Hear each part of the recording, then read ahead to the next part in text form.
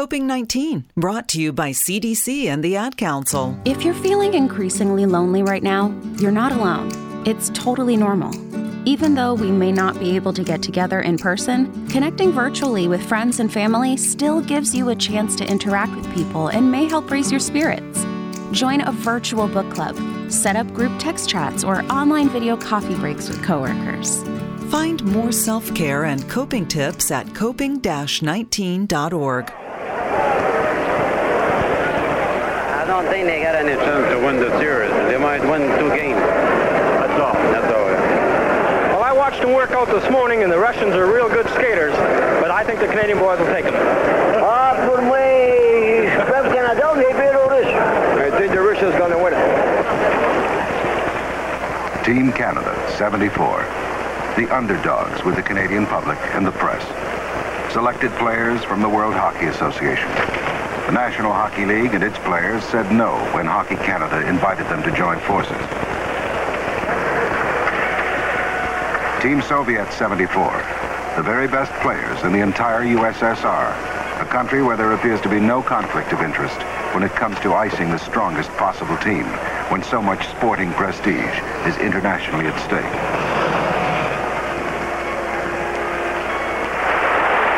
It's Canadian hockey versus Soviet hockey. The founders versus the refiners. It's truly hockey versus hockey.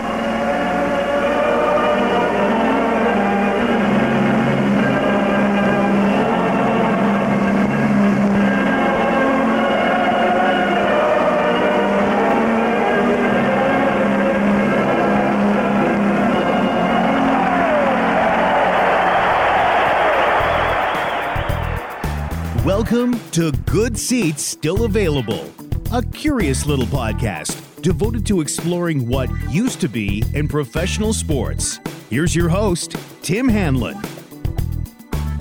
Greetings and salutations, everybody. How are you doing?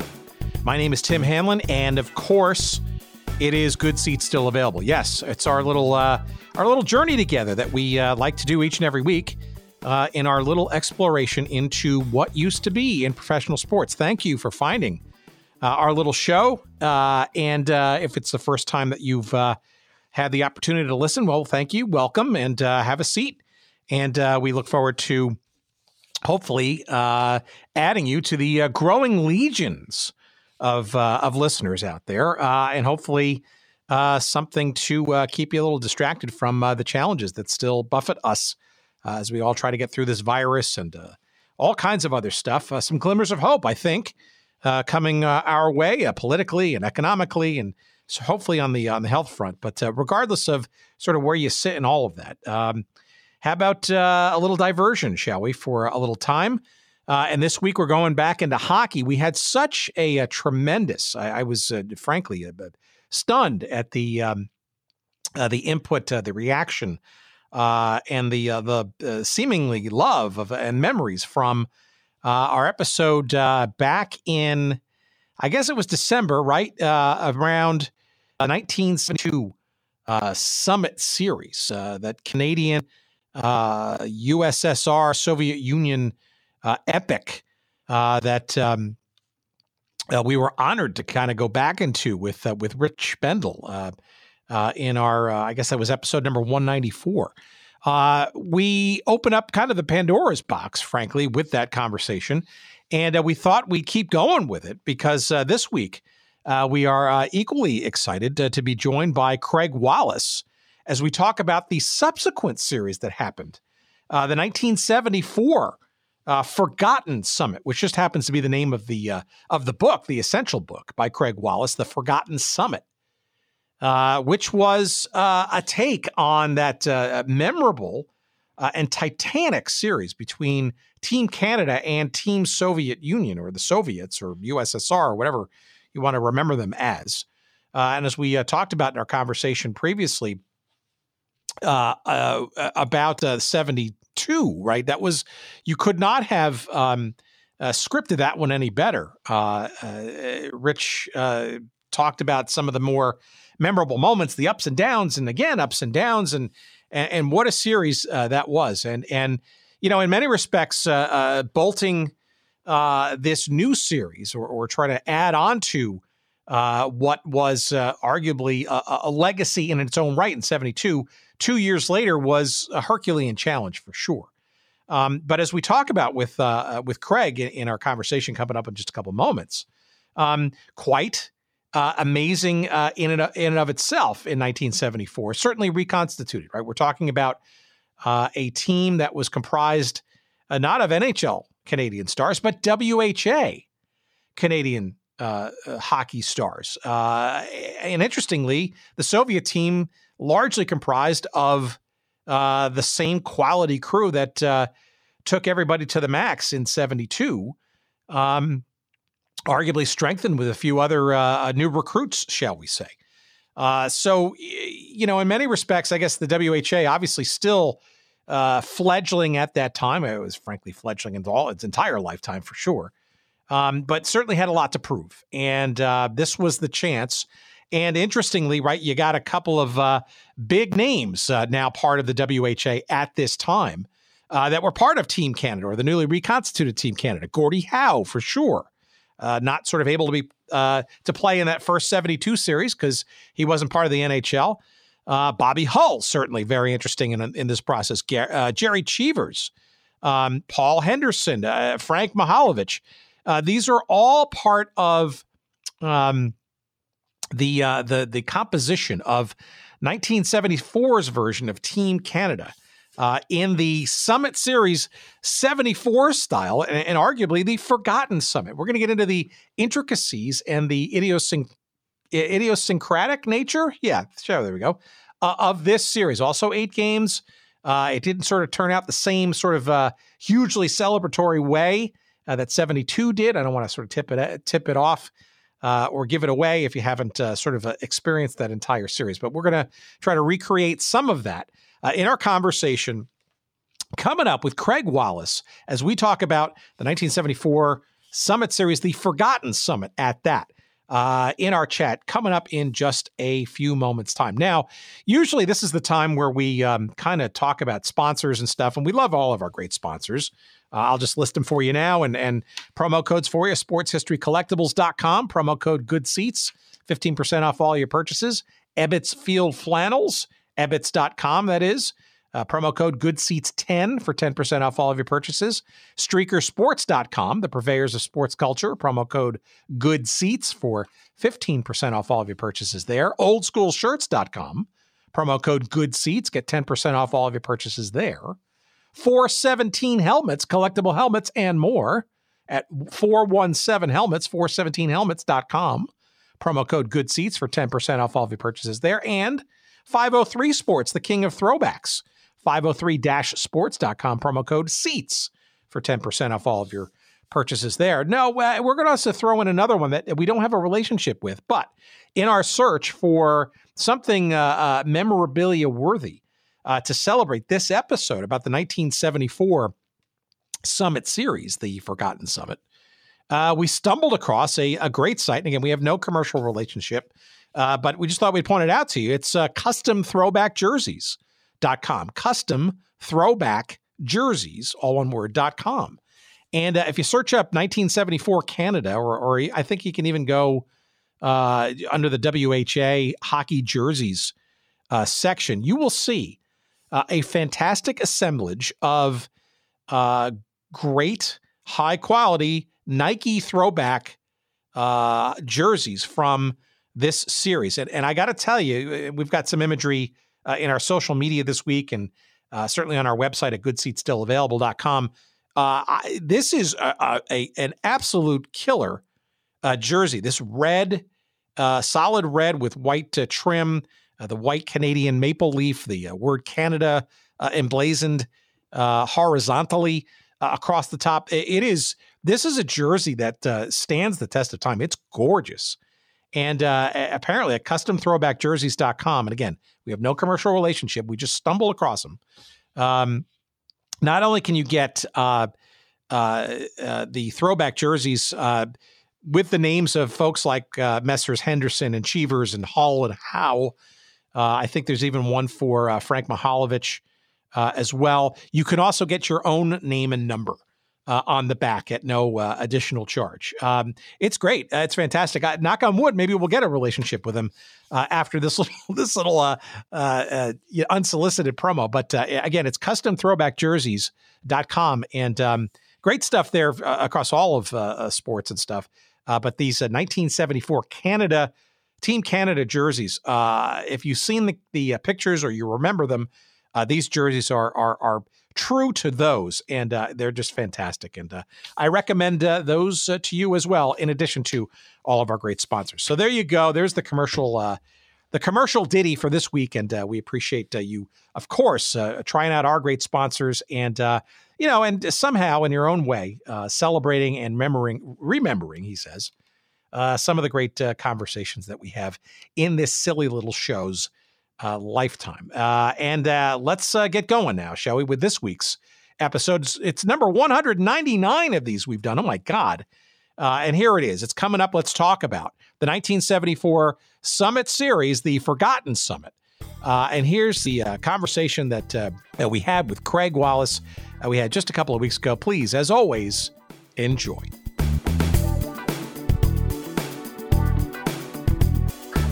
Why don't you give us a little bit of a background as to how you kind of became sort of the expert, I guess, on, what we'll call sort of the Forgotten Summit, because as many of our listeners know, our previous episode devoted to the 72 series, which was, game changing on a number of different levels, and was a substantial event in Canadian. Oh, it was massive, absolutely. Yeah, and of course in Russian and Soviet hockey history, and frankly on the world stage too.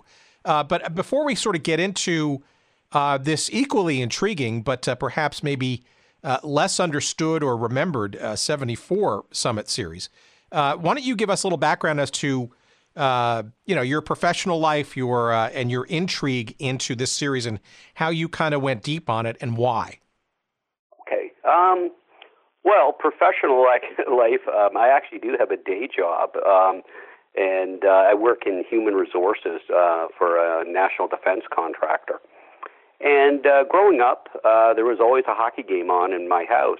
I was born and raised in Toronto. And I remember being absolutely riveted. I was only in grade 2 when the 72 Summit happened, but I remember being riveted by the games, and that's all people were talking about, whether it was at school, through the media, family members, my friends' parents. Everyone in Canada just seemed to be utterly captivated by it. And it certainly produced hockey at a skill level, pace that you really didn't see in the National Hockey League. It was and you just didn't see the emotions and the intensity. And so when 1974 came around, I was a little bit older, understood hockey more, was actually playing ice hockey. We were all pretty excited, to see a repeat performance. And I wasn't as familiar with some of the players on Team Canada 74, simply because the WHA didn't get as much media notice. I mean, in Toronto, they had the Toronto Toros had moved from Ottawa the year before. They had limited exposure on TV, but nothing like the Hockey Night in Canada and the Toronto Maple Leafs. Well, sure. But, yeah, and obviously the WHA is obviously going to be a big part of this story, right? And we've gone deep on a lot of different sort of WHA angles, including, by the way, our pal Dennis Murphy, who's still kicking around out in Southern California, being the chief instigator of said league, and his memory being fairly clear and crystal. But I've never really asked him about sort of this Summit Series. So I guess maybe part of the framing of this, right, is the halo of 72, the sheer national pride in Canada of winning a truly epic series. I mean, it's so dramatic and all that kind of stuff. You could not have, as I've said in my previous episode with Rich, I mean, you could not have scripted the drama any better. But I think it's really important to understand, too, maybe sort of pro hockey at the time in the early 70s, not only in Canada, but in North America, right? Because the NHL, right, was I don't know, 7 years or so, 6 or 7 years into its own, I guess, dramatic expansion from the late 60s, right? Correct. And the WHA had really shown up kind of uninvited, shall we say, in 72 to kind of challenge the man, so to speak, right? And truly push hockey not only in some of the major markets that the NHL was in, but frankly expanded into other markets that, for whatever reasons, the NHL had either ignored or put on the back burner and all that kind of stuff. So maybe that sort of helps set the table a little bit as to sort of how and why this 74 series and its interesting different wrinkles sort of came about. Oh, you're absolutely right. I mean, the NHL had no interest in markets like Hartford or Edmonton or Winnipeg or Quebec City. And the WHA put those cities on the hockey map. And one of the things that WHA wanted to do was to be viewed in the same way as the NHL, as a major league caliber, shall I say. And there was really only a couple of ways to do it. They could challenge the NHL perhaps to a championship series between the two league champs.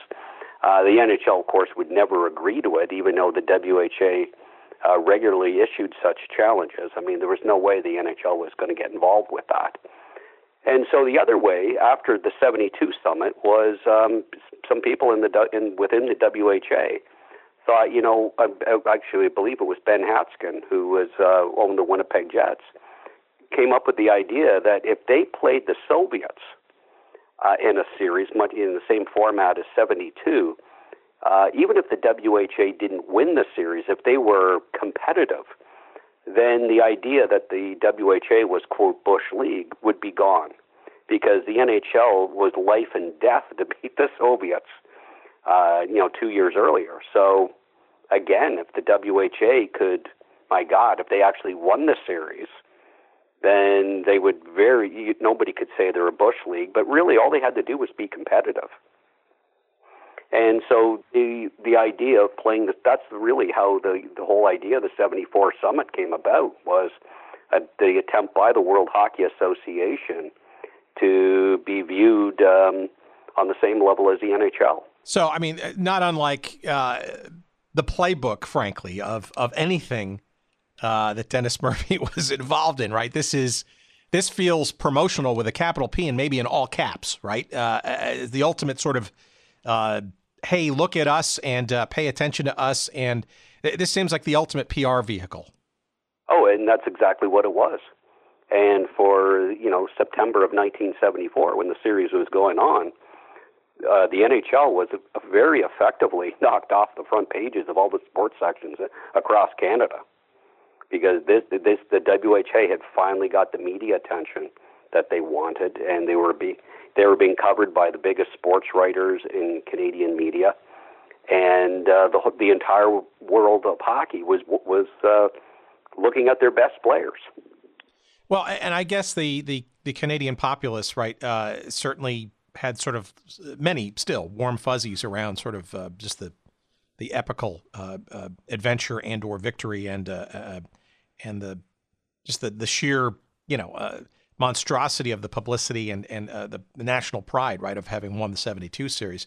But in some respects, I guess maybe this is a cynical years after the fact, looking backward in time kind of comment, right? But it's almost as like the original Rocky was pretty darn good, but Rocky 2, where does the story go from here? Is this really a good idea? Was there any kind of hesitancy as this was being bandied about, or was this kind of like the WHA saying, you know what, this is a great way to get attention for us pretty quickly, and who better and how better than by resurrecting the good vibes and the amazing story of what happened 2 years prior? Oh, I agree. I'm not aware of any hesitancy. The WHA was gun-ho, and so was the Soviet Union. The Soviets were stunned at their loss to Canada 2 years earlier, and they wanted another shot at as they called it, the Canadian professionals. And the NHL was not interested in getting involved in a series like that again, because, quite frankly, they knew that there was a pretty good possibility they might not win it. I mean, it had taken everything those players had 2 years earlier in 1972 to win that series. And they needed, had to get a few lucky breaks as well. And so the NHL was not going to play the Soviets in that type of format again. And so this was considered win-win for the WHA and the Soviet Union. Yeah, this is also interesting, too, because, again, think about the timing, right? So 72 was the first year of the WHA, but that original Summit Series occurred literally in the preseason of the NHL and arguably the preseason of the WHA. But the decision was made, and I frankly don't remember how, but it seems pretty well. There was no WHA around the original Summit Series when it was announced in the summer of 72, right? So it wasn't even an issue, per se, of quote-unquote WHA players getting a chance to play in that series because there really essentially was no league, right?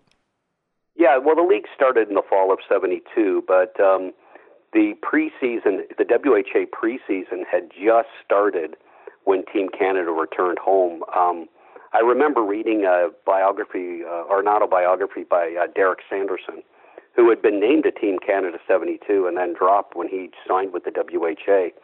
And he talked about coming through either the Toronto or Montreal airports for an exhibition game, and seeing Team Canada there, and they had just arrived home, and Sanderson was kind of kicking himself, saying he regretted taking the WHA money because he could have been part of that wonderful experience. But to your point, though, the WHA was, I guess it had just started operating in the preseason, but the league itself hadn't started the regular season for when the 72 Summit happened. Right, but not an unimportant issue as we get into 74 in the WHA, because there were two standout players, right, that in essence, well, you're mentioning Derek Sanderson. I mean, obviously he a marquee player as well, but even two sort of even, shall we say, hallowed brighter lights, right, that I wouldn't say the WHA ensnared them, so to speak, but were the WHA was instrumental, essentially, or their defections, shall we say, in their ability to play in the 72 series originally. Hull and Howe, Bobby Hull and Gordie Howe, right? I mean, two different guys, two different situations, but maybe a moment on how they couldn't play in 72 and maybe why 74 was almost an opportunity for them to be part of that maybe in the second round of this kind of adventure. Yeah, well, the Bobby Hull really put the WHA on the map when he jumped from the Chicago Blackhawks to the Winnipeg Jets. And it's very interestingly enough, every team in the WHA contributed towards Bobby Hull's $1 million signing bonus. $1 million in 1972 was a huge amount of money. And the Jets reached out to all the other WHA owners, and they all agreed that, even though Bobby Hull may play for an opposing team, when the Winnipeg Jets came to town, you were almost assured of a very large crowd. And if Bobby Hull was in your league, you weren't Bush League. Well, absolutely. And quick parenthetical, I think most of our listeners will see that in many respects, actually, I think, almost became the model for a lot of other challenger leagues in the years thereafter, was sort of this collective, let's take one for the proverbial, for all of us, right? Pelé, we've discovered, in 75 when he came to the Cosmos in the North American Soccer League, there was not sort of well known a collective passing of the plate. Donald Trump, in all his ridiculousness, clearly evident in the 80s, tried to do the same thing when he hired Doug Flutie to play for the Generals. That didn't go very well, by the way. But not interesting. That's almost like a paradigm definition or changer right there in itself. Agreed. And Bobby Hull had been named to Team Canada 72, but when it became known publicly that he had signed with the World Hockey Association, Team Canada dropped him. The rules around Team Canada 72 was you had to have a valid NHL contract that was good through the 72-73 season. And even Prime Minister Pierre Trudeau, Justin Trudeau's father, tried to intercede to get Hull permission to play for Team Canada, and the NHL was adamant. They were they were going to war with the WHA, and they were not going to showcase WHA players on their Team Canada. Gordie Howe was different. Gordie Howe had actually retired after the 70-71 season. So when the 72 Summit came by, he was working as a vice president with the Detroit Red Wings, and very unhappy because he felt he was being wasted. And so in the summer of 73, the WHA's Houston Aeros shocked the hockey world by drafting his two sons, Mark and Marty, who were both under the age of 20. And at the time, the NHL had a rule that you had to be a minimum of 20 years old to be drafted out of the junior leagues. And the Houston Aeros checked and said, we don't have that rule. So they signed Mark and Marty, or drafted Mark and Marty, and then Gordie, as the story goes, spoke to the general manager of the Aeros and said, how would you like a third Howe? So, two of the greatest legends in Canadian hockey history hadn't played for Team Canada 72, but did play for Team Canada 74. So that was huge news. I mean, and there certainly was some concern among a lot of Canadian sports writers that Gordie Howe was 46 years old. How in the name of earth was he going to be able to keep up with the Soviets, who certainly played at a pace very few NHL teams ever played at? Well, give me a sense of the summer and fall of 74 after all this had been announced and stuff, because I can also imagine the sports writers in particular, I don't know, maybe kind of trying to cast aspersion on this as being sort of a lighter weight kind of challenge. Oh, very much. Yeah, because at WHA, right, only 2 years old at the time, and hockey purists, maybe at the time or certainly since, probably would look at the WHA as fledgling, certainly more exciting, but comprised of more, shall we say, minor league talents and some quality stars that were lured over, and maybe, frankly, some aging players. It wasn't necessarily maybe perceived or reality as quality, if you will, or top-notch or legacy as the NHL. And you're absolutely right. I think a fair way to describe the WHA after the end of their second season, so let's say the summer of 1974, was that they were a significant step above the American Hockey League, which was the highest of the minor leagues, but probably a notch below the NHL in overall quality of play. Rick Smith, who I interviewed extensively for my book, The Forgotten Summit, and Brad Selwood, who I also interviewed, both were very good NHL defensemen when they jumped to the World Hockey Association. But as Rick Smith told me, he said the difference in the leagues was most WHA teams had 10 to 12 NHL caliber players. Then the rest would be players who really wouldn't have made the NHL. And, a lot of WHA teams had one or two good quality defensemen. The rest were, kind of scary out there. And there was a definite drop-off in the caliber of goaltending. Now, interestingly enough, though, Team Canada 74 had one of the best goalies in the world in Jerry Cheevers. Cheevers had backstopped the Boston Bruins to 2 Stanley Cups in the early 70s. He was another player who had been dropped from the Team Canada roster because he'd signed with the World Hockey Association. And so a lot of reporters, when they looked at the overall lineup for Team Canada 74, the basic gist of it was great in net with Jerry Cheevers. God help them if they have to go to the 2 or 3 goalies, Don McLeod or Gilles Gratton. On defense, they had 2 stellar defensemen, Pat Stapleton, who had played very, very well for Team Canada 72, and J.C. Tremblay, who was also named to Team Canada 72 and then dropped before going to the WHA. After Stapleton and Tremblay, they had a lot of solid defensemen in people like Rick Smith, Rick Lee, Brad Selwood. But there was a real question of whether those guys would be able to adequately protect Cheevers. I mean, could they keep up with the Soviets? remember back in 1972, we saw Soviet players like Valery Harlamov, blow around superstars like Brad Park or Serge Savard. I mean, people were saying, what are they going to do to like Rick Lee or Paul Schmier? And then on the forwards, they thought actually Team Canada was pretty solid on the left wing with Paul Henderson, who, the hero of 72.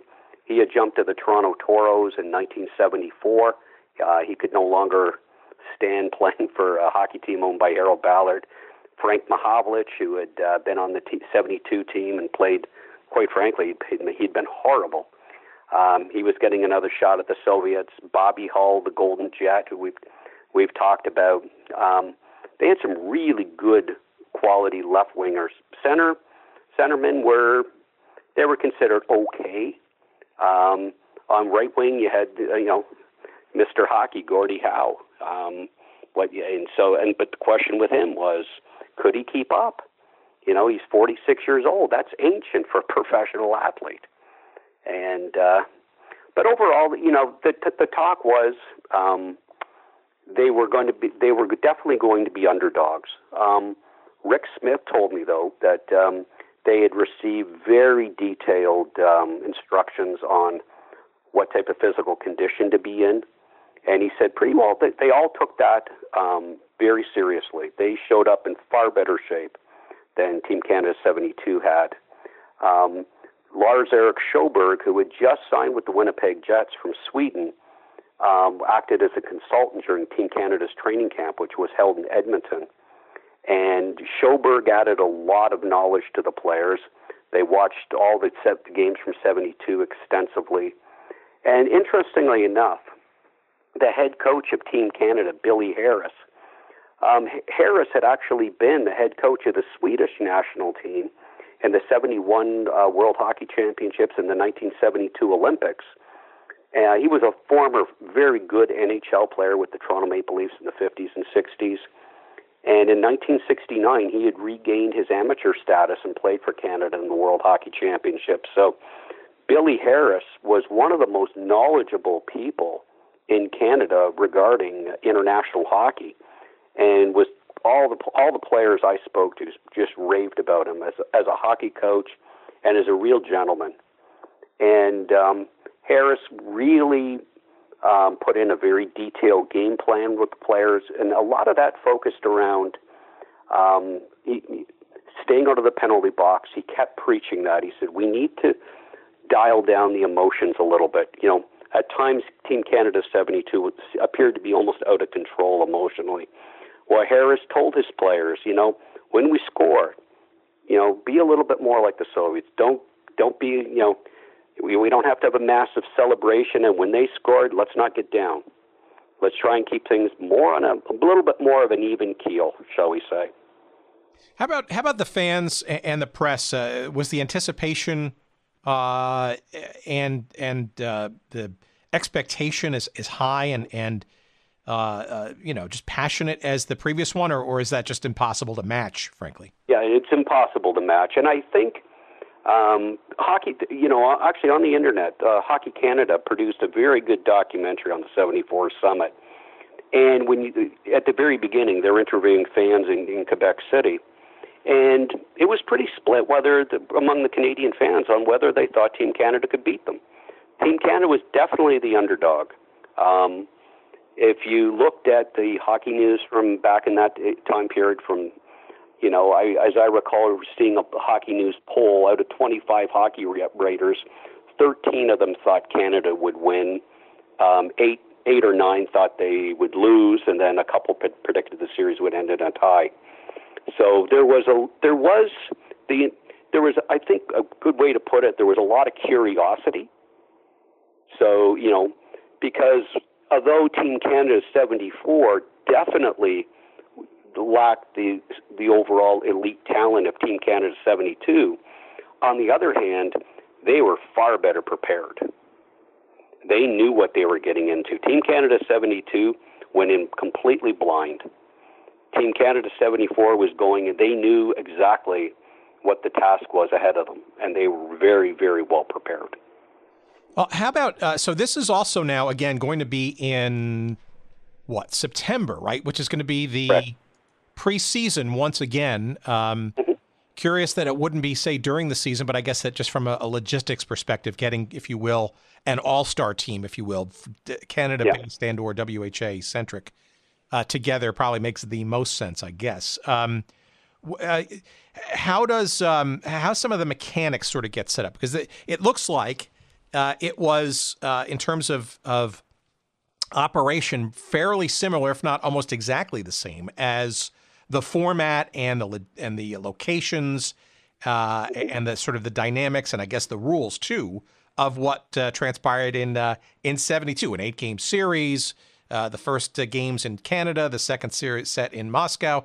Any new wrinkles or differences, or was there a reason as to why it was sort of framed largely the same? I have to believe they wanted to kind of follow the NHL format. So I think that way they could possibly compare themselves positively to how the NHL did.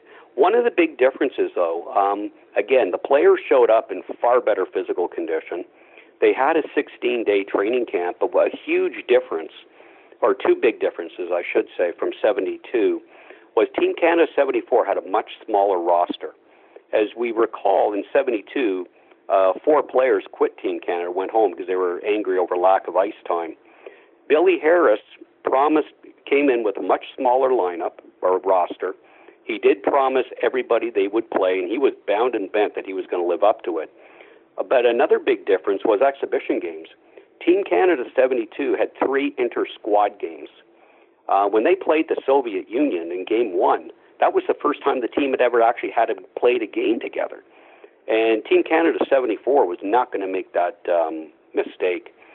Bill Hunter, who was the owner and operator of the Edmonton Oilers, and he had been a long-time fixture in the Western Canadian Junior Hockey League, arranged with the Western Junior League to put for the juniors to put together an all-star team, and they played 5 exhibition games against Team Canada in various small cities across Western Canada, places like Brandon, Manitoba, and Red Deer, Alberta. And I remember Rick Smith telling me, he said the competition wasn't the best. He said, we had guys like Bobby Hull and Gordie Howe playing against juniors. But he said it actually gave us 5 invaluable games to try out line combinations, defensive pairings. And he said those kids could fly. So he said that was good training for us as well, because the pace those kids could play at was pretty intense. And he said there's nothing more valuable than the actual game experience when you're getting ready for a big series. So that was, I thought, a very wise move. They may have tried to, they may have been better off if they'd been able to talk to maybe Finland or Sweden and maybe brought a Finnish or Swedish team over for a couple of games to get them more ready, that, higher level of competition than the juniors. But overall, that was a very good move. So by the time Team Canada and the Soviets met in Game 1 in Quebec City for the 74 summit, Canada had a 16-day training camp under their belt. I think they could have gone, it would have been better to maybe even add an extra week to that, but it is what it is. But they also had those 5 invaluable games under their belt as well. So the line combinations and defensive pairings, they all had a good idea of, how they were clicking. And Billy Harris got an idea how sharp his goalies were looking too in game situations. Yeah, it's also interesting as well that there's also there were intermediary games, if you will, between the Canadian leg and the Russian leg. Correct. Not unlike the 72 series. A couple of looks like a game in Finland and Sweden in between that. Again, sort of as a tune-up or as a whatever. So it's interesting. That's truly the ultimately forgotten component of both of these series, right? Are these little intermediary games. I think it looks like, in this case, there's also a game on their way back as well afterwards when they were coming back from Russia, the Canadians. So in some respects, this is also, this is another sort of element that just truly has been forgotten in the course of remembering.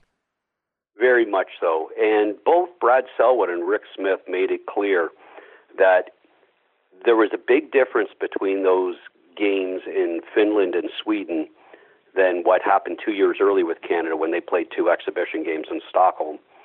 And, as we recall, in 72, Team Canada had practically been booed out of their final game in Vancouver.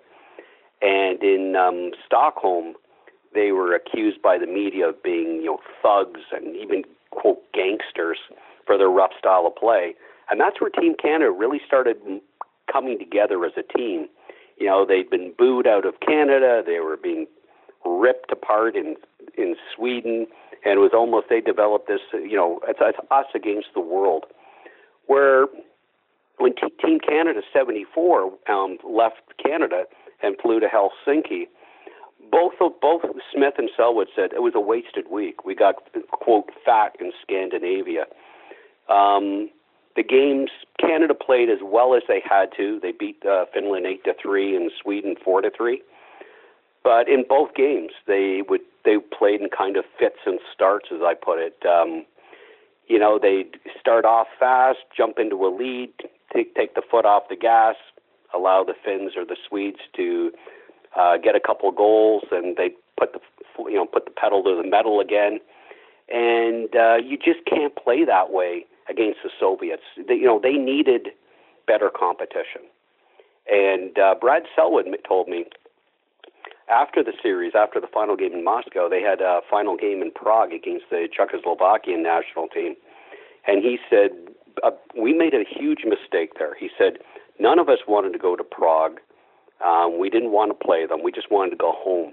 They said the game had no purpose. He said, what would have been better is maybe play a game in Helsinki against the Finns or in Sweden against the Swedes. Give our guys who haven't had a lot of ice time, give them lots of ice time.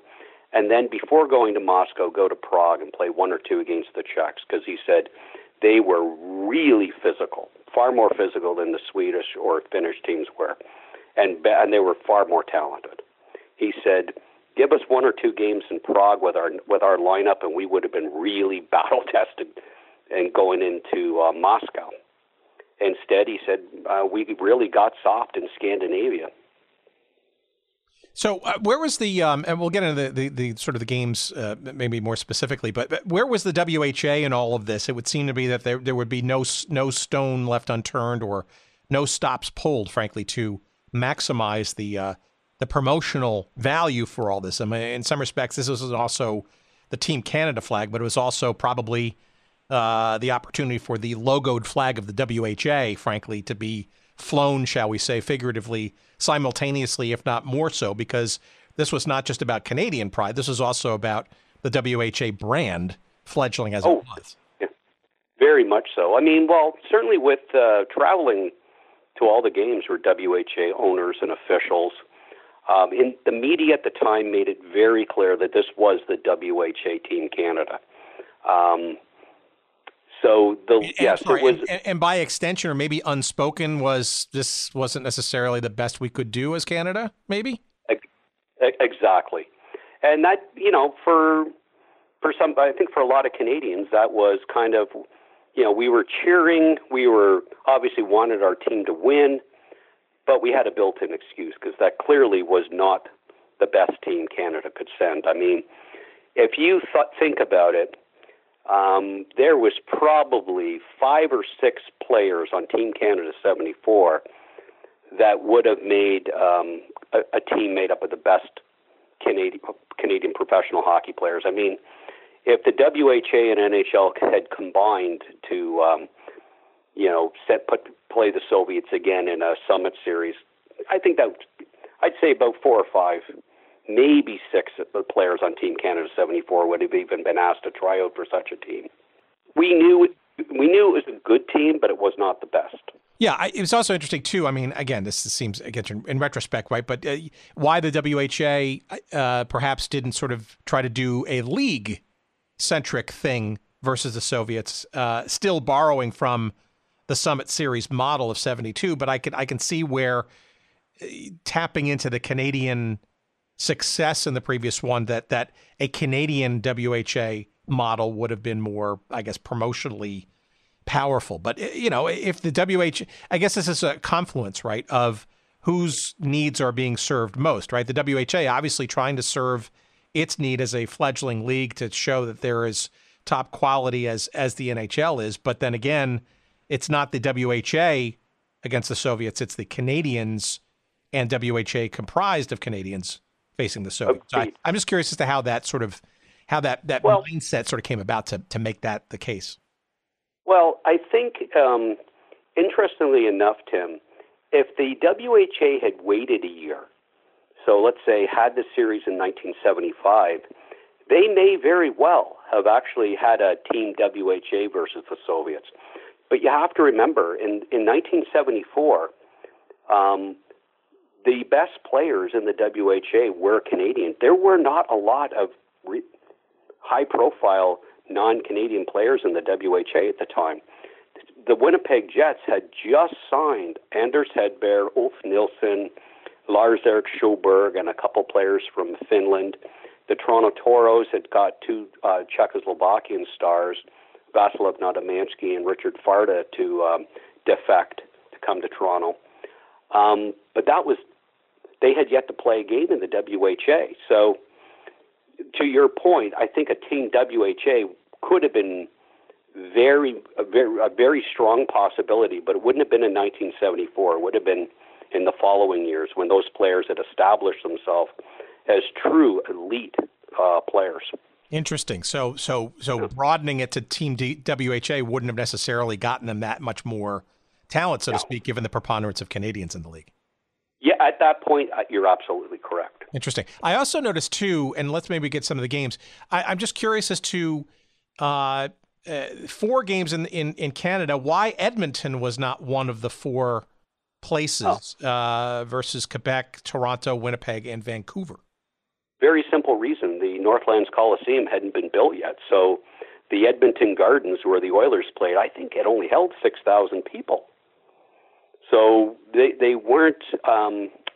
That wasn't going to be an option. Interestingly enough, though, one question I always had was, why did Team Canada have their training camp in Western Canada, then fly to Quebec City, meet up with the Soviets, work their way back across the country to play game form in Vancouver, and then have an extra long flight to Europe from Vancouver, as opposed to perhaps forcing the Soviets to fly from Moscow to Vancouver? You know what I'm saying? Open the series in Western Canada. If you're Team Canada, you're already out there. So all that extra travel also was a burden to the players. And a lot of those players on Team Canada were older players too, and they would have taken some of the travel burden off them if they'd actually started the series in Western Canada and worked their way east, and led to a shorter flight from Quebec to Europe. Yeah, very interesting. So give us a sense. So we're talking September 17th, 1974, Game 1 in Quebec City. Give us a sense of sort of the lead up, the game, the expectations. Obviously, this is the home of the Quebec Nordiques. They've been in the league for 2 years since the very beginning of the league. So they're obviously have a well-established hockey culture there. What's the vibe? What's the expectation? What plays out, and what do people kind of expect? And were they excited, disappointed? What? There was a lot of excitement. The Colisée was packed that night. A lot of dignitaries there. The question a lot of the media had was, how is Team Canada, with a lot of older players again? J.C. Tremblay, 37. Ralph Backstrom was turning 37. Gordie Howe, 46. Bobby Hull and Frank Mahovlich were in their mid-30s. There was a real question on whether these players could keep up. Interesting, in Game 1 was actually dominated for 50 of the 60 minutes by Canada. The Canadian players, much older than a lot of the Soviet players, were matching them stride by stride, at times winning races to the pucks. Billy Harris had put in a very disciplined game plan, really pushing for all the forwards to always be back checking. He said, we can't have any odd man breaks.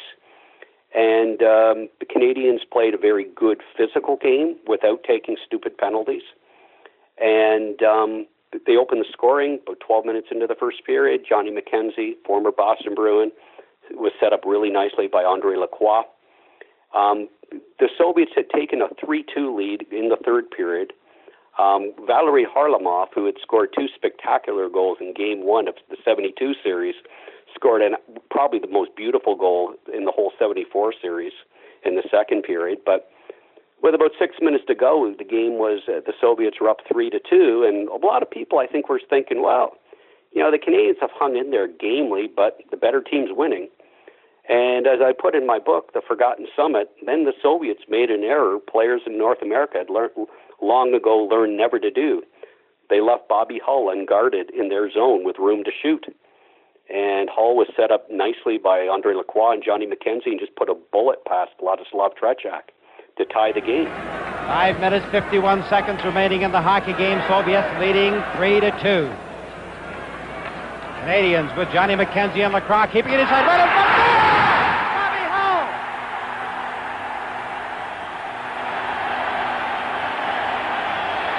Andre Lacroix to Bobby Hull. And then the Canadians poured it on. Tretiak made a couple of dazzling stops off Mark Tardif and Mike Walton. And with about 30 seconds to go in the game, Gordie Howe sent Frank Mahovlich in a lone breakaway on Tretiak, and the Big M, unfortunately, missed the net. And the game ended in a 3-3 tie. And Billy Harris and the Soviet coach Boris Kulagin shook hands after the game, and Kulagin said through a translator, "Very nice." And Harris smiled and just said, "Yeah, the spectators won tonight," because it was a tremendous hockey game. And I think for a lot of Canadians, there was a sense of relief that Team Canada 74 had not been blown off the ice. They were actually a pretty darn good hockey team. So it allayed some fears then, I guess, that at least the series was going to be somewhat competitive and perhaps that the WHA players could hold their own. Very much so. A lot of Canadians, Jerry Cheevers had been brilliant in net for Canada. A lot of Canadians said, man, we could have used him 2 years ago. But the players who a lot of people didn't think that highly of, the Ricky Lees, the Brad Selwoods, the Rick Smith, Paul Schmears on defense, they played very, very well. Jerry Cheevers got a lot of support out there. The forwards stayed with their checks, came back and back-checked. It was a very well-executed game plan Billy Harris had put in, and the players played it to perfection. And to be fair, Canada dominated most of the play, and they deserved a better fate than just a tie. But I think most Canadians were satisfied with it because they were expecting worse. All right, a couple of days later, the show moves to Toronto. A much better result for the Canadians. My sense is that this second game was a little less, shall we say, well played by the Canadians, but frankly a more gutsier or grittier kind of performance that kind of willed their way to kind of winning this game? Exactly. That's actually exactly what Billy Harris said. He didn't think his team had played near as well. They weren't far off, but it was a very gritty performance. Again, Team Canada stayed out of the penalty box. They had actually jumped into a 3-0 lead when Alexander Yakashev, who had torn Canada apart 2 years earlier, scored to make it 3-1. And then, very interesting, Vladimir Petrov, who was an outstanding centerman for the Soviets, fired a shot past Jerry Cheevers that went in and out of the net in an instant. The goal judge hesitated before putting the red light on, but the Canadian referee, Tom Brown, overruled it, saying he didn't see the puck go in the net. That would have made the score 3-2, and maybe made a very different game. But from there, the Canadians got another goal, a late goal by J.C. Tremblay, and pulled off a 4-1 victory. Again, maybe they didn't play quite as well as they had 2 nights earlier in Quebec, but Team Canada was very much the better team. Soviets bumping at center ice. Harlamov down the left wing now. Could not beat J.C. Tremblay. We have 5 seconds left. Here's a break for Bernier. He can get his balance to get away a shot. He shoots. Tretiak hangs on at the buzzer to end the second period. Another of the many, many scoring chances that Team Canada has failed to cash in on, Howie, in this period. And interesting, there is talk that the Canadian players 2 years earlier had looked at each other after the first period of Game 1 and said, oh my God, this is going to be a long series. The Soviets were saying that now. They had come in underestimating Team Canada 74. They could see the media, and they knew this wasn't the best team that our country could ice. But now, they could have very easily been down 2-0 at this point. They were fortunate they were only down by a single game. And the next stop was Winnipeg. So the Canadians perhaps felt like they were on a roll, and as last 2 years prior at the series, right, it seems like drama was just around the corner, and it wasn't necessarily going to be as easy as that. And perhaps maybe it feels like the Soviets kind of going into Winnipeg on the 21st of September kind of maybe made some adjustments, maybe, or maybe give me a sense of what Game 3 was like, because obviously the result quite different. Oh, it was very different. Well, first there was some concerns with Canada. Gordie Howe had banged up his ribs in the first period of Game 2, and by the end of the first period, he was in his street clothes. He was not going to play in Game 3. Frank Mahovlich, who had played a good Game 1, had been invisible in Game 2. He was taken out of the lineup. Jerry Cheever's father-in-law had a massive heart attack in the stands at Maple Leaf Gardens during Game 2, and he was in critical condition in the hospital, so Cheevers was staying with his family. He wasn't going to play. That was very ominous. Cheevers had been brilliant in Games 1 and 2, just fabulous. Didn't his father actually pass on because of that incident after? He did when the team got to Moscow. Oh, that's yes. totally tragic. Very. Jerry Cheever's backup was Don McLeod, who he was very definitely the number 2 goalie for a good reason. He had had very limited action. He saw very limited action in the National Hockey League. He really got his real first chance to start in Houston in the World Hockey Association. The previous season, he had a tremendous year. But he had not had a good training camp. He had not looked sharp. And he didn't look particularly sharp against the juniors. And there was a real concern putting him out there against the Soviets. Billy Harris also decided that, Cheevers couldn't play, Gordie Howe couldn't play. He had promised all his players that they would get into at least one game, and he thought, you know what? Why not do it now? We're ahead in the series. Worst case scenario happens and we lose, we're tied. This is still better than a lot of people thought we'd be that we would do. So he took Rick Lee and Brad Selwood out of the lineup, who had been so good in Games 1 and 2, very solid defensively, and replaced them with Marty Howe and Al Hamilton. Again, Don McLeod replaced Jerry Cheevers.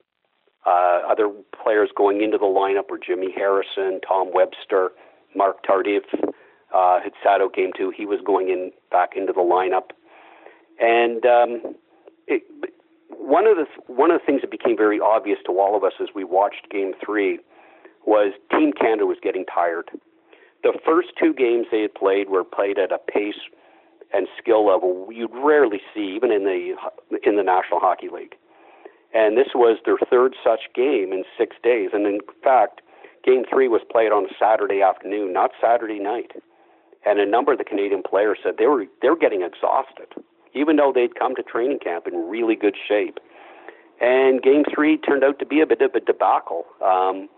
It was 1-1 at the end of the first period. By the end of the second, the Soviets were up 4-2. The Canadian forwards were not back-checking. They were kind of drifting in and out of position.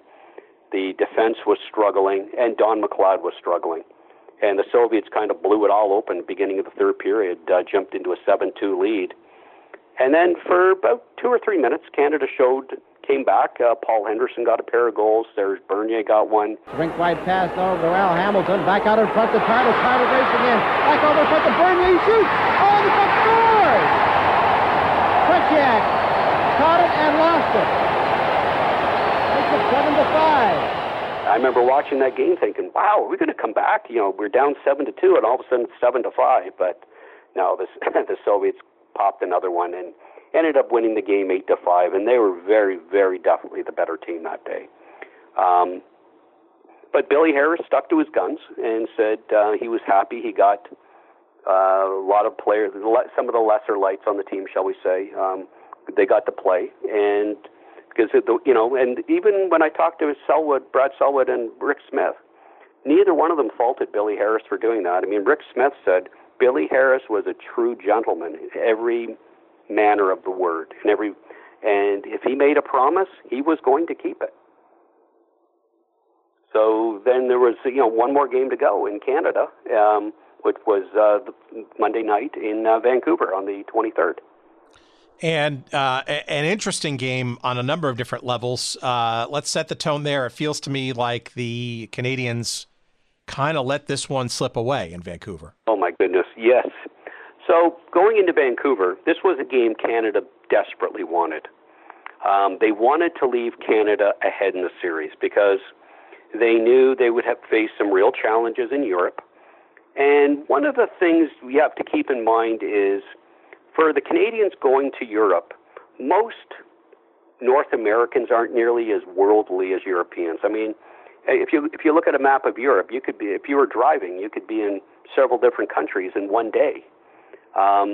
Europeans were used to traveling to, like hockey players in particular, were used to traveling from country to country, dealing with foreign languages and such, where here in North America, it's basically, we travel from Canada to the United States, and outside of going into Quebec, there's really no issues with languages, different foods and such. So, as Rick Smith said, this was a game we badly needed. We wanted to leave Canada ahead. Jerry Cheevers, his father-in-law was still in the hospital, but he rejoined the team. He'd be back in net. That was a huge boost. Ricky Lee moved back into the lineup. Interestingly enough, though, Marty Howe, who had been played in Game 3 and, quite frankly, was terrible. He had a terrible night or terrible afternoon. He remained in the lineup, and Rick Smith told me, he said that was a signal. He said Marty was a great guy, a really nice man, a capable defenseman, but he said he was really kind of over his head at this point in his career playing at this level. And he said, we thought Marty was only in the lineup to keep Gordie Howe happy because Gordie was back in the lineup. And this was going to be a game where Gordie could play against the Soviets with both his boys, Mark and Marty. And as Rick Smith said, a team is supposed to be bigger than any one person. This was not a good move. So the game started off very fast-paced. Soviets got a quick one, broke into the lead. Gordie Howe scored a beautiful goal set up by Ralph Backstrom. The Soviets made it 2-1, and then Bobby Hull really exploded. From the face-off, Paul breaks in. Across to Hull, hat-trick!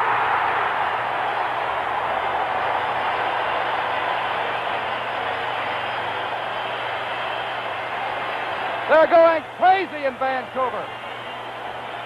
And I'm sure across the country, too. You gotta watch this. Just dead center pass by Lacroix. Perfect. But watch the speed in which Bobby Hull gets it away. Just on the toe of the stick. Now watch Lacroix hang on to it. He's looking for Hull. Look at that little snapshot. And where did it go? Hey, it took us 3 games to learn something. But, just perfect. Watch it again. On and up. Bobby Hull scored a hat trick in the first period. Frank Mahovlich got another. And Canada was up 5-2. And a lot of hockey journalists said that was the single finest period of hockey any Canadian team had ever played against the Soviet Union. And the Soviets had not had a bad period. They had just been blown off the ice. I mean, Bobby Hull's goals, he scored them from 3 different spots of the ice on 3 different types of shots. It was unbelievable. The only goal of the second period went to the Soviets, Alexander Yakashev, who had a hat trick in Game 3. One of the hardest shots I've ever seen. Nearly knocked Jerry Cheevers over on the way into the net. And then the third period, on a couple of occasions, Canada almost made it 6-3. And with less than 3 minutes to go, the Soviets scored a pair of goals to tie the game at 5-5. And it was just heartbreaking. I mean, if you'd said before the series, if you'd asked the Team Canada players before the series, would you have been happy after the first 4 games in the series to be tied? I think they all would have said yes. But looking back now, as Rick Smith told me, he said, we were the better team in Game 1. We should have beaten them. We beat them in Game 2. Game 3 is, well, it is what it is. It was a catastrophe. And when you have your opponent down 5-2, you should win the game. So he said, on one hand, we were happy we bounced back after that horrible game in Winnipeg. But then we had this letdown. And it wasn't that Canada took their foot off the gas. Vladislav Tretiak made some tremendous saves in the third period to keep Canada from scoring. And on one particular play, Andre Lacroix, who was just dominating the Soviets on faceoffs, won a faceoff in the Soviet zone, drawing the puck back to Johnny McKenzie, who fired a bullet past Tretiak, only to see it bounce off the post. So it was certainly a lot for us Canadian hockey fans. You felt good that you were tied, but you knew you could have done better. And darn it all, we should have done better. All right, we talked about the intermezzo games, that being in Finland and Sweden. Were those before they went to Moscow, which is where the last 4 games of the series occurred, and we'll get to that in a second. But were those 2 games televised in Canada, the Finland game and the Sweden game, those intermediary games? Do you know? I don't believe so. In the Hockey Canada documentary I mentioned earlier, there is some footage from both those games in there. I believe they were broadcast locally in Helsinki and Gothenburg, but I don't recall them being broadcast here. They were on the radio, but not televised.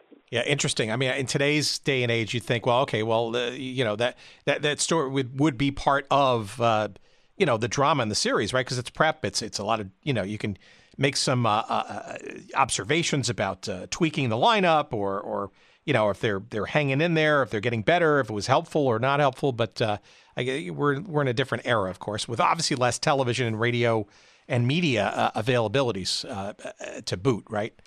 Absolutely.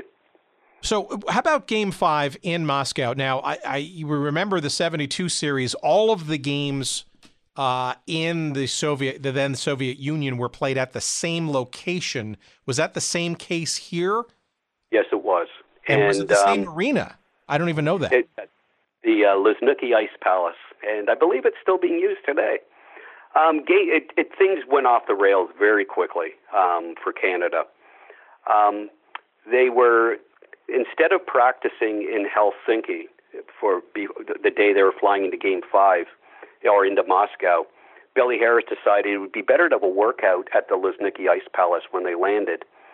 Well, anyone who's traveled internationally knows you can't always set your watch by plane schedules and such. The flight was late.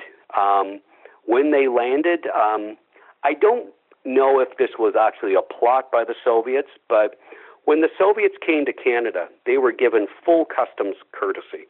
Instead of having to get off the plane when they first landed in Montreal, Canadian customs officers boarded the plane so they wouldn't get tied up in the airport, checked their passports, and then they were allowed to fly to Quebec City. When the Team Canada landed in Moscow for Game 5, it was a catastrophe. It took some of the players took 3 to 4 hours to get out of the airport. Their baggage was missing. By the time they got to their hotel, it was almost 9 o'clock in the evening. They'd missed their scheduled practice. A lot of their baggage was still missing. Gordie Howe and Bobby Hull ended up being woken up at 4 a.m. by bellhops bringing their bags to them.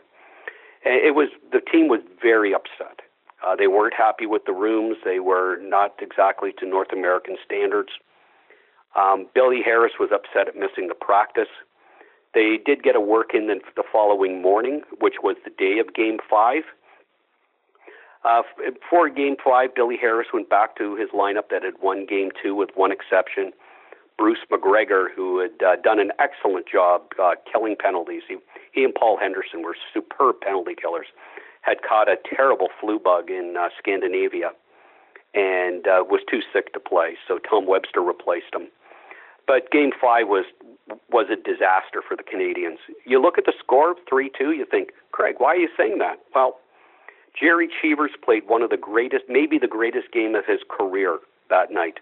He had the Soviets talking to themselves. He was so brilliant. Thank you, Don. I do have Jerry Cheevers with me, and it must be a very tired Jerry Cheevers. I don't know if you ever had to play a tougher game than that. Jerry had to hold him in there for so long, so early, but it was just a sensational night for you and the club, and yet still missed by only one. Well, we've been out for 7 days, and, the time adjustment and all that, that's a factor, definitely. But we come back a little stronger in the third period. I think this is probably the toughest game of the series for myself, definitely. They're an excellent hockey team, and I think we're a little stale, and if we can be that close to being stale, it's going to be a super series. But outside of Cheevers and the line of Ralph Backstrom, Gordie Howe, and Mark Howe, nobody else for Canada really showed up. They seemed to be struggling playing on the big ice, really mentally out of sorts, and the Soviets utterly dominated the action from the time the first puck was dropped. So, for the first time in the series, Canada was now trailing and making Game 6 so important, because if they lost Game 6, they could not win the series. The best they could do was tie it. So, it was a really disappointing effort. Billy Harris was also very concerned at two other players he watched in Game 5. Mike Walton had led the WHA in scoring the year before, and he had not had a good training camp. He played well in Games 1 and 2, and his play then began to fade. And his play was so terrible in Game 5 that he appeared just to have simply given up, and Billy Harris decided to bench him. And Frank Mahovlich had played terrible as well. And the Big M had not had a good series in 72, and he just seemed to be really rattled emotionally playing the Soviets. Do I have this right? They only had 4 shots on goal through the first 2 periods of that Game 5? I think they had 4 shots in each period. Oh, each period, okay. But still, yeah, hardly anything to help back up Cheevers, who can only do so much sitting in the goal. He can't score him, right? Exactly. Well, interestingly enough, in the final minute, Billy Harris tried to pull Cheevers for a 6th attacker, and Cheevers had almost made it to the Canadian bench when the Soviets broke out.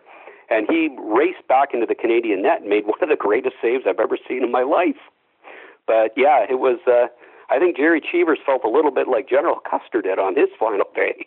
He was facing a lot of shots that night.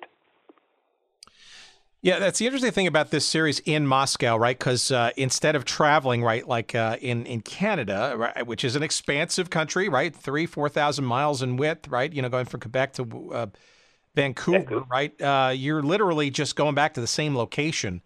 Just an interesting dynamic. I wonder if that helps or hinders each of these teams. I guess at the end of the day, it's kind of a draw per se when it comes to if there's any advantage. Aside from being the home of the Soviets, nonetheless, right? That's obviously an advantage, but still. Yeah, a big advantage. I think it was a big advantage for the Soviets because they were able to go home. And, most of them, those players played in the Soviet Elite League, which my understanding was based in Moscow. So they were with their friends and their families, where Canada was living out of a hotel in a very foreign environment to them. All right, so Game 6, right, a proverbial must-win as you sort of set up, right? I mean, it's clearly, what was a pretty decent start in this series, some close games, seems to perhaps be going in the wrong direction, at least if you're looking at Game 5 as any indication. But if there was any catching up, so to speak, it doesn't seem like Game 6 was the elixir Team Canada was looking. No. Well, things went off the rails the day before Game 6 as well. I wrote about this in my book. Neither Rick Smith or Brad Selwood, outside of just saying how disappointed they were willing to talk about it. So after Game 5, terrible effort by the team. An all-important practice the day between Games 5 and 6. And Billy Harris noticed 3 of his players acting rather odd on the ice, skated up to one of them. I know who it is, but I won't say. That's not right. The player was completely drunk. Three of the players were completely plastered on the ice. Harris was so upset, he actually walked off and walked the 4 miles from the Liznicki Ice Palace back to the hotel. So what should have been a desperately important practice fell apart. What was what was that all about? I mean, was it okay? People not taking it seriously? Or, I mean, okay, why? How?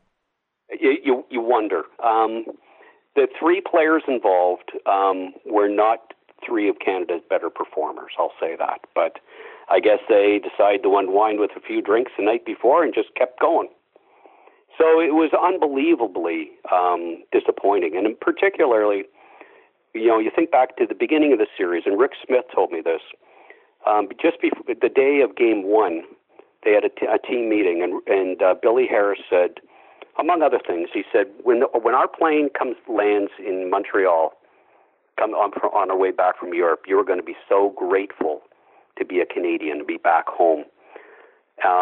He said, let's show our gratitude for our country through this series. And he also then commented about how in 1944, his father had put on a Canadian uniform and had traveled to Europe.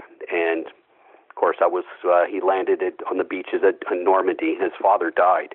He goes, I'm not asking you to die for your country, but I am asking you to wear that Canadian uniform with the same pride and the same dedication as my father did. And it just seemed to be starting to come off the wheels were coming off the car now with that terrible happening in the practice.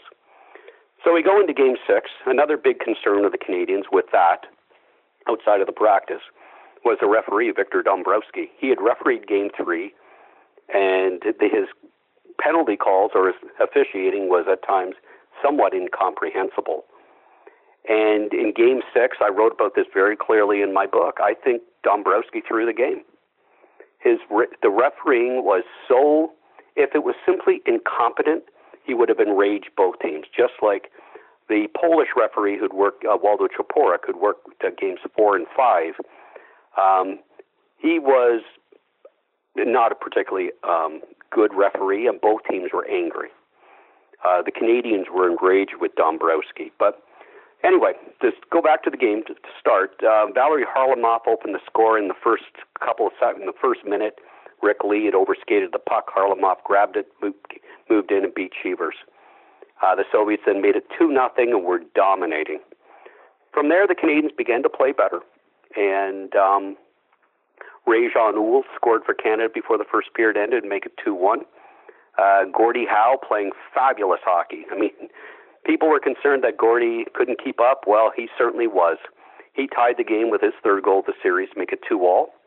The Soviets made it 3-2, but it was a superbly played game. Both teams were playing really, really well. And then I think the incident that kind of made it clear what was kind of sealed Canada's fate, shall we say, happened. Canada was killing a penalty to Mark Howe. Bruce McGregor and Paul Henderson were out there killing the penalty. And Henderson and McGregor got a break, a 2-on-1 on defenseman Valery Vasiliev. McGregor had the puck. Just before being hit by Vasiliev, he passed off to Henderson, who made a great play, but Tretiak made a even better save. Vasiliev upended McGregor with one of the hardest hip checks I've ever seen. I mean, Bruce McGregor literally cartwheeled over him. And when McGregor got up, he was hurt. He was trying to get back to the Canadian bench. He got tangled up with Vasiliev. Vasiliev started throwing punches, and Bruce McGregor, remembering the international rules, the series was being played under international rules, which, among other things, forbid fighting. McGregor didn't drop his gloves. He didn't throw a punch. He basically turtled. Vasiliev hammered him a number of times before the officials broke it up. Now, under the international rules, the rule book, Victor Dombrowski, the referee, had already signaled a minor penalty to Vasiliev. That would have canceled out the penalty to Mark Howe. They would have played five-a-side. However, in international hockey, whoever instigates a fight, his team serves a 10-minute shorthanded penalty. No matter how many goals you give up, you're shorthanded for 10 full minutes, and if you fight, you're thrown out of the game. Well, Valery Vasiliev was one of the best defensemen in the world. So the Canadians were thinking, well, Vasiliev's he's out of the game now. the minor penalty will cancel out the Markell penalty. When Mark comes back on the ice, we got 10 minutes, almost a 10-minute power play to try and score and tie the game. And Team Canada 74 had a much better power play than the previous Team Canada 2 years earlier. Instead, Dombrowski gave both players 5-minute roughing majors. It was unbelievable. Bruce McGregor, the year before, had 6 minutes in penalty minutes with the New York Rangers for the whole season. And he was raging on the ice, screaming at Dombrowski. Pat Stapleton, the Team Canada captain, demanded an explanation based on the rule book. Dombrowski wouldn't talk to him. And I think that the Canadians realized at that point that they were not going to be allowed to win this game. I mean, it sounds very melodramatic, but I truly believe that. Well, and I think you look at the penalty numbers, right? I think Canada had like 33 minutes total called against them, and the Soviets only had 9 by comparison, right? So, and this is also interesting too, because so far in these series, it didn't seem like penalties, both of these series, 72, 74, I guess what people would sort of expect to be a much more, I don't know, it's certainly, this was, if there was any game in either of the series, right, this is the one where penalties really added up and were sort of fast and furious. And it even spilled to the end of the game, right, where it seems like the fighting continued at the end. Very much so. So it seemed like all the life went out of Team Canada with that call on Bruce McGregor. The Soviets stretched their lead to 5-2. As the final seconds of the game ticked off, Valery Harlamov and Rick Lee kind of started shoving, and as soon as the buzzer went, Rick Lee went for him, dropped his gloves, and just gave him a brutal beating. Oh, Rick Lee starts fighting with Harlamov. And they've got a real old Donnybrook going out there now, and Paul Smears squared off with somebody, and well, this is what we were afraid would happen earlier, and what the officials will do about this, we have no idea, but Rick Lee started with Harlamov. They've had a feud going all night long. Paul Schmier got into it with Boris Mikhailov. Don McLeod coming off the bench for Canada as the backup goalie started pushing and shoving the Soviet goalie Alexander Sadelnikov. Harlamov left the ice, skated off the ice, bleeding heavily from his face. In the post-game press conference, Soviet coach Boris Kulagin argued that Rick Lee should be arrested. Billy Harris in the same press conference looked at Kulagin and said, "Will Valery Vasilyev be arrested for his attack on Bruce McGregor?" It was really bad. There was a lot of calls in the Canadian Parliament that Rick Lee should be sent home. Billy Harris was asked if he was going to send Rick Lee home, and he said no. He said, of all the guys on Team Canada, Rick has played his heart out on every shift, every practice. He said he's played hockey to the very best of his ability. He knows what he did was wrong today. And indeed, the day after, Rick Lee went to the Soviet practice and apologized face-to-face with Valery Harlamov, and they shook hands. But it was certainly a very ugly incident. Well, and more shenanigans await in Game 7, right? If there's any last gasp that the Canadians had, this was the game to do it in. But talk about the dynamics of this, because now it doesn't seem to be the referees per se, but do I have this right? The timekeeper now questionable in Game 7? Very much so. So Canada now has to win Game 7 and 8 to tie the series. They can't win. It's impossible for them to win it. The Canadian referee, Tom Brown, who had worked Game 2, and had disallowed, keep this in mind, disallowed the goal by Vladimir Petrov, was working Game 7. And Game 7 was a much, much cleaner game. Both teams were really flying. Play was going back and forth. This may have been one of the greatest games Ralph Backstrom ever played in his career. He ended the game with 2 goals and an assist. And so with a minute 32 to go in the game, the score's tied 4-4. Canada, again, has to win. And so Tom Brown blew the whistle to stop the play with 1:32 to go in the game. And all of a sudden you saw Jerry Cheevers go racing out of his net and start smashing his stick against the timekeeper's glass and pointing at the scoreboard. And a lot of the fans and journalists were pointing at the scoreboard. Apparently, the clock ran for 4 seconds after the whistle was blown, from 1:32 down to 1:28. Tom Brown, the Canadian referee, says he looked up and saw the clock run from 1:30 to 1:28, so he ordered the timekeeper to put 2 seconds back on the clock. The timekeeper said that wasn't possible. They couldn't reset the clock. So Brown, really upset at this point, ordered him put 2 seconds on the penalty box clock and ordered the run those 2 seconds down before you start the main clock again. So Canada is desperate at this point. They were still arguing with the referee about the 2 additional seconds, and that is really important.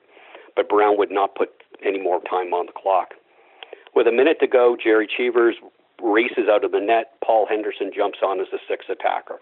On the ice for Canada at this point is their best line throughout the series, Ralph Backstrom, centering for Mark and Gordie Howe. Bobby Hull is at the point. J.C. Tremblay is at the other point, and Paul Henderson is the 6th attacker. The Soviets are trying to clear the puck out of their own zone. The Canadians won't let them. They're all over the Tretiak.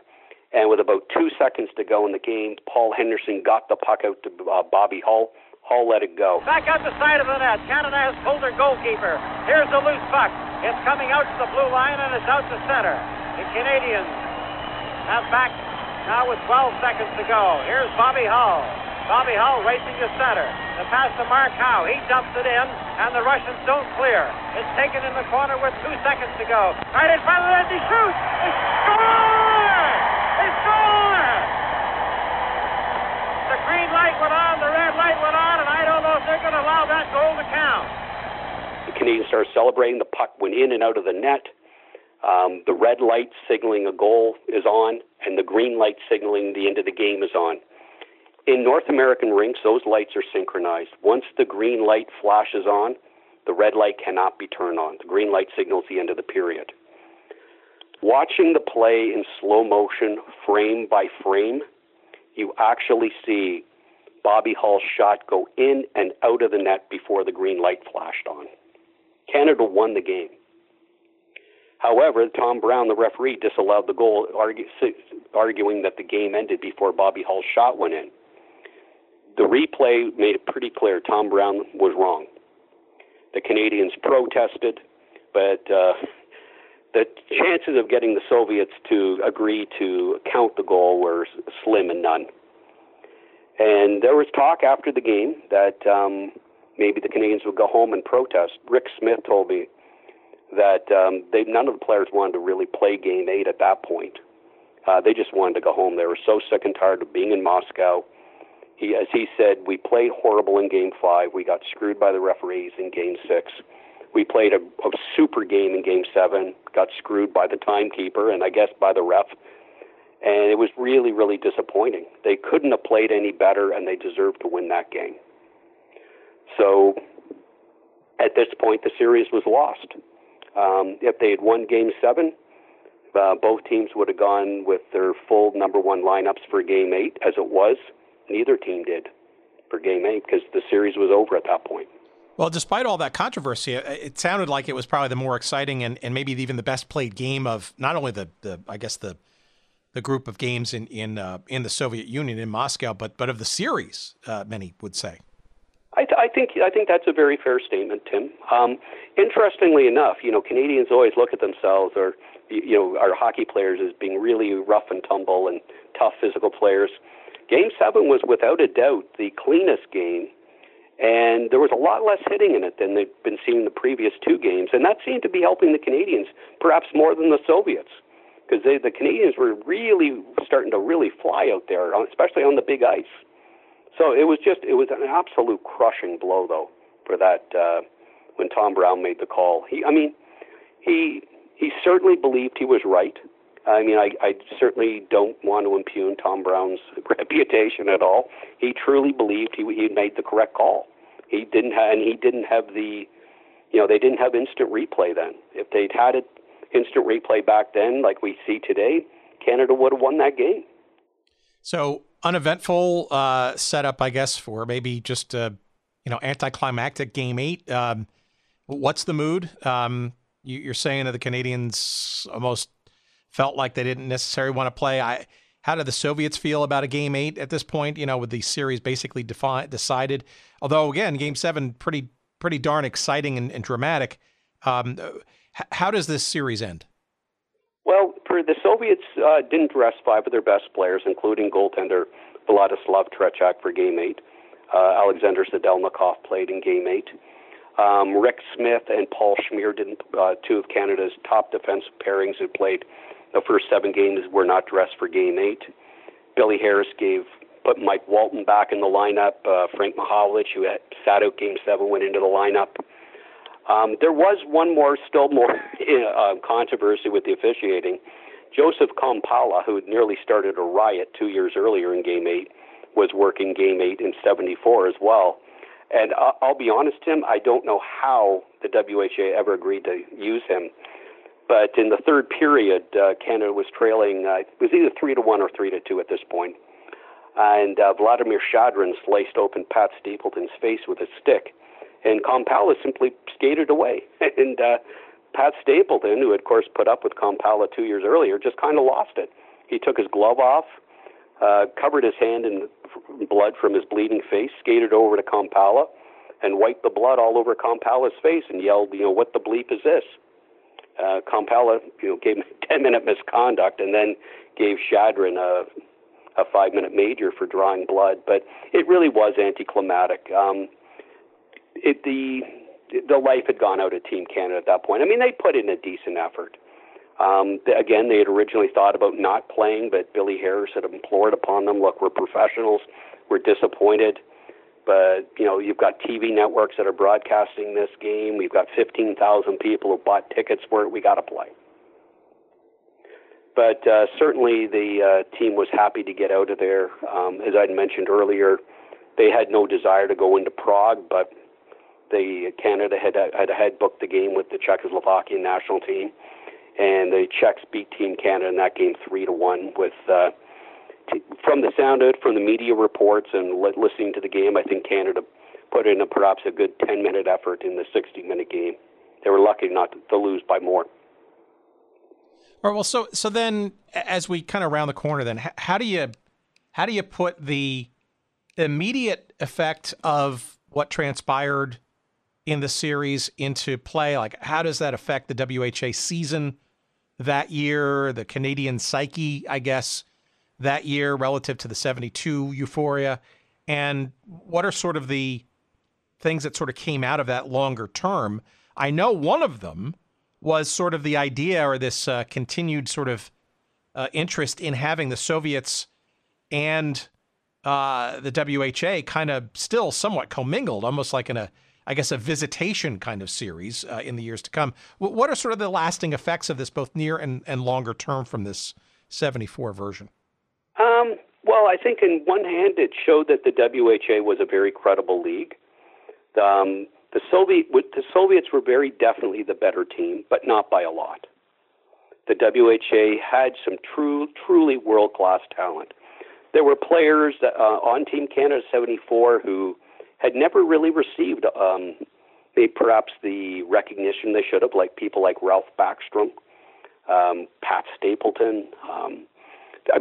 These were some really good world-class hockey players. Mark Howe had played in the 72 U.S. Olympic team at 16. He showed everybody at 19 that he was one of the best young players on the planet in his play against the Soviets.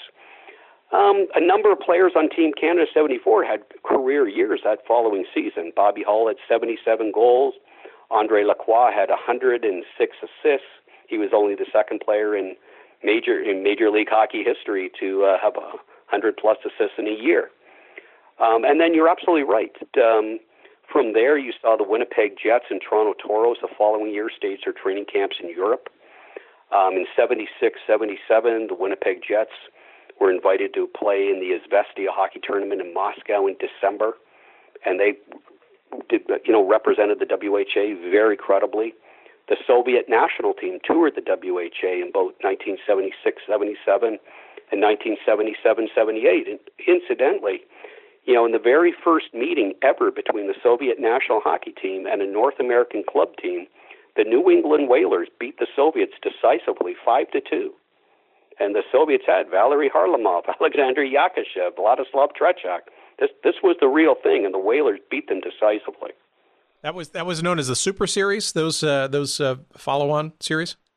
They were called that. The NHL had what they called Super Series 76, with a couple of augmented Soviet club teams touring the NHL. And like I said, the WHA the following year took it one step further, inviting the Soviet national team over to tour the WHA. And overall, the WHA, with one exception, played very credibly in those games as well. The message was getting across that the World Hockey Association was a pretty darn good league.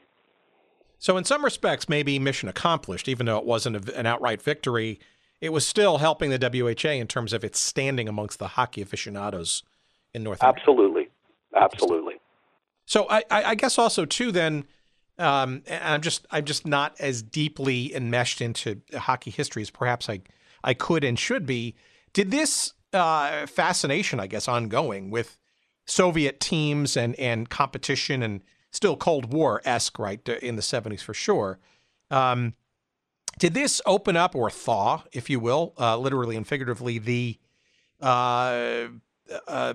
opportunity for Soviet players to come to North America, or was that still years away, or did this have any effect on the eventuality of a more, shall we say, liberal talent influx from Russian world of hockey, obviously very, very strong, as was evidenced in these series? Yeah. Well, we didn't see Soviet players actually playing in North America until, I believe, it was about the very late 80s. And then we saw the fall of the Soviet Union. I mean, when the Soviet teams did travel, they had various people with them to make sure, I guess, that they wouldn't defect. No defections. Yeah. So, although certainly I think if any North American team would have loved to have been able to sign an Alexander Yakashev or a Vladislav Trechak, that's for sure. So, I mean, ultimately, how does, it seems like the WHA comes out pretty good in all of this, despite them not lasting much longer than that. But, I don't know. Maybe I'll put words in your mouth, but did this help sort of strengthen the WHA's hand when it came to eventual merger time? I mean, I don't think the league itself was especially strong. A couple of pockets, right? Obviously, the four teams that wound up going to the NHL certainly did make the leap. But did this have any effect? The relative success, or at least standing, the professionalism of the WHA. Was this an ingredient in the eventual quote unquote successful, another topic for another time, merger with the NHL, or was this just? I'm just curious as to what the effect to the WHA in its ability in the end. I mean, it doesn't seem to me like it hurt their prospects at all. No, that's a great question. I think in a way, I think they were a real thorn in the side of the NHL. And what started really upsetting the NHL as time went on was NHL players stopped jumping to the WHA, but then the WHA started raiding the junior leagues and signing some of the top junior players. Like Wayne Gretzky, for example, his first professional season was in the World Hockey Association. And the NHL had spent a fortune fighting the WHA, and now they were losing top junior players. And so there was a real impetus, I think, on the NHL to end this war as quickly as possible, and and save as much money as possible. Yeah, in many respects, this series obviously is a plank in the history of the World Hockey Association, which obviously is the more obvious reason for us to be intrigued for this little show. But I guess the one last question I guess I would ask is, you titled this in your book, The Forgotten Series. Was that just kind of inevitable, just for anything that could have been done in the wake of this massively successful and intriguing and dramatic 72 series? Or were there other reasons why this is forgotten because of the WHA's, going away in 1979 and perhaps Canadians maybe not willing to remember this one as much as 72? I mean, why is it forgotten as much as perhaps it is? I think for two reasons. First, it was the WHA and it wasn't our best team. And I think from a Canadian point of view, we didn't win. We didn't want to remember it, even though when you look at the results in 74, Team Canada won 1, lost 4, tied 3. You're at first glance, you're saying, oh, it was a debacle, they were blown out, and they weren't. The games, with one exception, were well played, competitive, could have gone either way. But we lost. In the end, we lost. And Canadians, when it comes to hockey, we are very, we want to win. We expect to win. And anything less than a win is not acceptable. And while, I think Team Canada 74 exhibited, behaved themselves, with the exception of the Rick Lee incident, they were cleaner than Team Canada 72. And people like Billy Harris were true gentlemen. Bobby Hull and Gordie Howe were wonderful ambassadors for the sports when they were in Europe. But we didn't win. And in the end, that's what people want.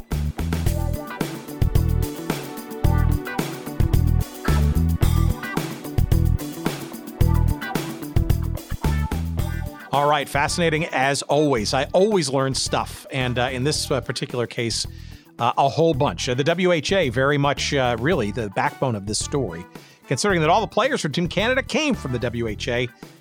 May it rest in peace. And of course, we're happy to celebrate it as we like to do on this show. All kinds of stuff that people have forgotten or have moved on to other lives or have just simply terminated for whatever reasons. That's our little want on this show. That book, of course, is called The Forgotten Summit, a Canadian perspective on the 1974 Canada-Soviet hockey series. It's by our guest, Craig Wallace. It is published by Lulu.com, Lulu.com. You can get it there, or if you'd like to buy it through us on our website and be whisked away to Amazon, give us a few shekels of love. By doing so, by all means, we're not going to stop you. We're, of course, at goodseatsstillavailable.com, all one word. Just search up this episode with Craig and yours truly. It's episode 199, and you'll see a link to the book there. Just click on that, and away you go. And within the magic of Amazon Prime, you'll have it within a mere, it could be hours, but at least a day or two at the most. And we thank you for purchasing all of your items through our website. That's a great way to kind of help support the show, especially since we don't charge any stinking subscription fee or Patreon or any of that kind of stuff, at least not yet. And we appreciate that to no end, of course. We also appreciate our pal Jerry Payne for putting all of our editorial pieces together, putting him through his paces this week for sure. Jerry Payne, Audio Excellence. Thank you, kind sir. And let's see, you want to keep up with this show? Yeah, of course you can. Well, follow us on social media. We're on Twitter at Good Seats Still. You'll find us on Instagram at Good Seats Still Available. You will find us on Facebook as well. There's a little page devoted to us there, at least as far as long as we're going to do it. We'll see. We're not really happy with Facebook these days, but I digress. If you want to send us email, go right ahead. We are at hello@goodseatsstillavailable.com. You can subscribe to our little weekly email newsletter. Just search up the website and you'll find a little link to that. And geez, I guess that's it. I appreciate you listening to not only this week's show, but just about every week. And if you haven't discovered all the great shows in our almost now 200 past episodes, they're all there for you, either in the feed, wherever you subscribe. Please tell your friends, recommend us, give us some 5-star reviews wherever you can do that. That'd be great. Or, of course, on the website, you can see all the shows there and all their glory with all the great imagery and commerce opportunities available to them. I appreciate you listening, and take care until next week. Stay safe. Take care. Bye-bye.